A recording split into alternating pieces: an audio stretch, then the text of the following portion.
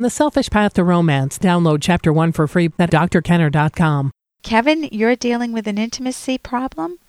Well, yes. Yeah, tell me what's going on. Well, I have problems with as far as, I guess my wife thinks that I want to be with her when I really do, and things just don't happen. When you guys are together? Yes. What evidence does she give you apart from the physical evidence that where she thinks that you don't want to be with her? I think it's more me. It just, it'll start out like things are going to happen fine, and then it doesn't happen. So partly it's you allowing yourself to think, what's going through my mind? And if she's feeling like, oh my gosh, he must not like me because he doesn't feel turned on by me, or he doesn't feel emotionally connected with me enough to want intimacy with me, then, that's going to make you feel how? Well, I don't know. It makes me feel nervous, and everything goes south. Right, that's exactly right. So if it's what's called performance anxiety, meaning, oh my God, I need to perform, if you put pressure on yourself, is that a sexy thought? No, it's not. It's no. terrible. And so when we have those interrupting thoughts, which guess how many people have? Guess how common it is? I don't know. But extremely common, I know, and everybody who has it hates it. That's why it's called performance anxiety. People hate public speaking, and guess what? In intimacy, it's not so much public speaking, but if you're sitting there as a judge and jury of yourself and you're being a critical person, you're criticizing yourself. Oh my God, what if I don't? What will she think? What will my future be? Will she want to stay with me? Those type of thoughts. Am I the type of man she wants? Do I have enough hair? And, I could get more graphic, but I won't. But when any of us have those thoughts, and it's women too, oh my gosh, maybe I'm not big enough, or maybe I'm not I'm not blonde enough, or not what he's looking for. Maybe I'm not sexy enough, or I don't make enough noise. And, all of that is cancer to romance, to intimacy. When you first met, were you attracted to one another? Well, yeah, there's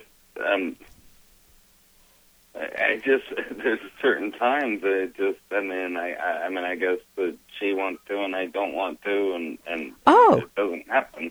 Oh. Are there times that you want to eat pizza and she doesn't want to? Yeah. Or you want ice cream and she's not in the mood? Yeah. Okay. Sex is no different. Intimacy is no different. There are times that I can catch my husband and he just isn't in the mood. He's in the middle of a computer program, and see if you could interrupt him, then I can't. And there are times when I am just doing my billing or I'm doing something and it just isn't the right setting, the right timing, or the right mood. When you can be at home with one another and feel secure that the emotional intimacy is there, that you value each other, and you can give yourselves, both of you, more flexibility, and it's okay not to be in the mood. It's okay, but you want to give each other. If my husband said, Ellen, I'm not in the mood, over and over again, then what am I going to think? Yeah, I know. That it might be me, or maybe there's a secretary at work, or maybe there's, I don't know, a woman at the donut shop. I'm going to my mind's going to start to wander, because why wouldn't he be attracted to me? And of course, if I let myself get real dumpy and smelly and the rest, he's not going to be attracted, but that's obvious. If you guys can get comfortable with just being open about the fact that you love each other, and you can show that in many different ways, and that it's okay not to be in the mood. Well, I guess the problem is that sometimes I want to be in the mood, but I'm not in the mood, I guess. Whatever. Okay, so you're reason. mixed. Part of you is in the mood and part isn't? I guess. It's like I want to do it. Okay, how old are you, Kevin? 42. 42. Okay, guess what starts to happen? it's hard for any of us to keep that arousal. How long have you been married? Ballpark. 3 years. Okay, so in longer-term marriages, it's hard because... Hey, I got to interrupt this because we've got to pay some bills. 30 seconds, that's it. A very quick ad, and then Ellen will be back. Romance. I wish I knew more about what girls want from a relationship. Boy, I wish I knew more about what I want. Where's that ad I saw? Here it is. The Selfish Path to Romance, a serious romance guidebook. Download Chapter 1 for free at selfishromance.com and buy it at amazon.com. The Selfish Path to Romance. That is interesting. So in longer-term marriages, it's hard because the sameness sets in. It's the same way, same position, same time. Or, it's hard to keep it vibrant for couples. That's one problem. Another problem is just physiology and age. Our bodies don't respond as if we're a teenager. My guess is when you were a teenager, you responded a tad differently. Yeah. Okay. So partly it's just welcoming the aging process and using some aids if you're comfortable with that. There's Cialis and Viagra and, there are things that can help with that so that... Go ahead. I guess my problem with that would be is I really don't feel comfortable telling my doctor that, hey, I would like to have this and I'd like to have that. Okay. And I don't know that I need it. Okay, it's not going to get better, my guess is.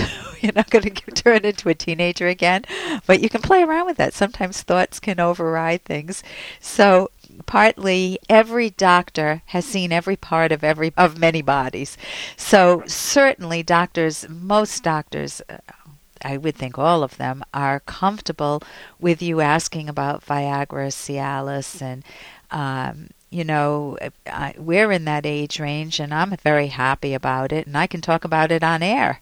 So I don't care. It's a fact of nature, and it's not something to be ashamed of. If it would help, you can, run it as an experiment. Of course, I can't prescribe or anything, but it's something certainly to share with your doctor and just say this is an uncomfortable topic, and you can ask him to ask you. I wrote a book with my co-author, Dr. Ed Locke, and it's got kind of a catchy title, meaning my parents won't feel comfortable with it.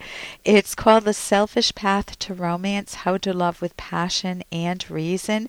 And by selfish, we don't mean the mean, rotten way to romance. We mean the self-esteem, self-nurturing, self-valuing way to romance for both you and your wife.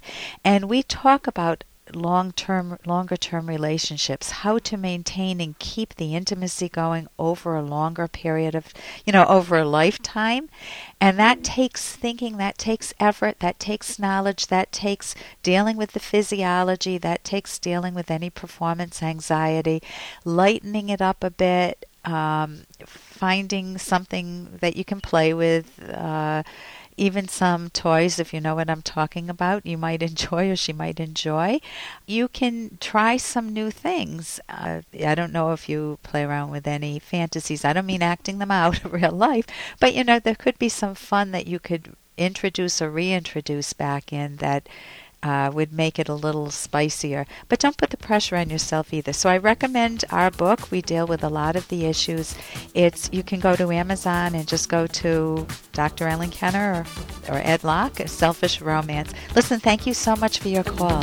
And here's a little more from Dr. Kenner. Why doesn't he let you do what you want? Yeah, Neil. Tell him off. Couldn't get any worse. Oh, that's rich. Like you guys tell your parents off? Mr. Future Lawyer and Mr. Future Banker. Okay, so I don't like it any more than you do. Well, just don't tell me how to talk to my father. You guys are the same way. All right. And have you had problems with your parents? Maybe when you were growing up you had an over-controlling father or a mom. It could be your mom who's the guilty partner. And you just wanted to speak up. There was so much you wanted to say, but you didn't know how to say it. It would come out rough, and then you'd feel even more guilty.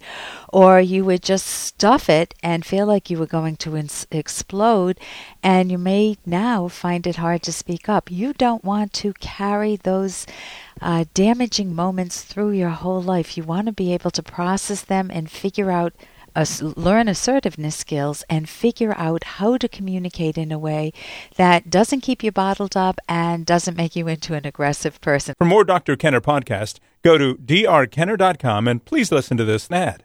Here's an excerpt from The Selfish Path to Romance by Dr. Ellen Kenner. Some conflict is inevitable in all relationships. Even though you may be similar to your partner in many fundamental respects, inevitably there will be differences in beliefs, values, interests, preferences, tastes, habits, attitudes, and personality traits. Partners will differ in communication skills and styles and in habitual methods of thinking. Sometimes differences are a source of interest and excitement. For example, an introverted partner may admire how an extroverted mate is so at ease in social situations, or one's partner's interests stimulate the development of similar interests in the other. And many differences that conflict with one's own preferences can be ignored if they are not important enough to make an issue of. You can download Chapter 1 for free at drkenner.com, and you can buy the book at amazon.com.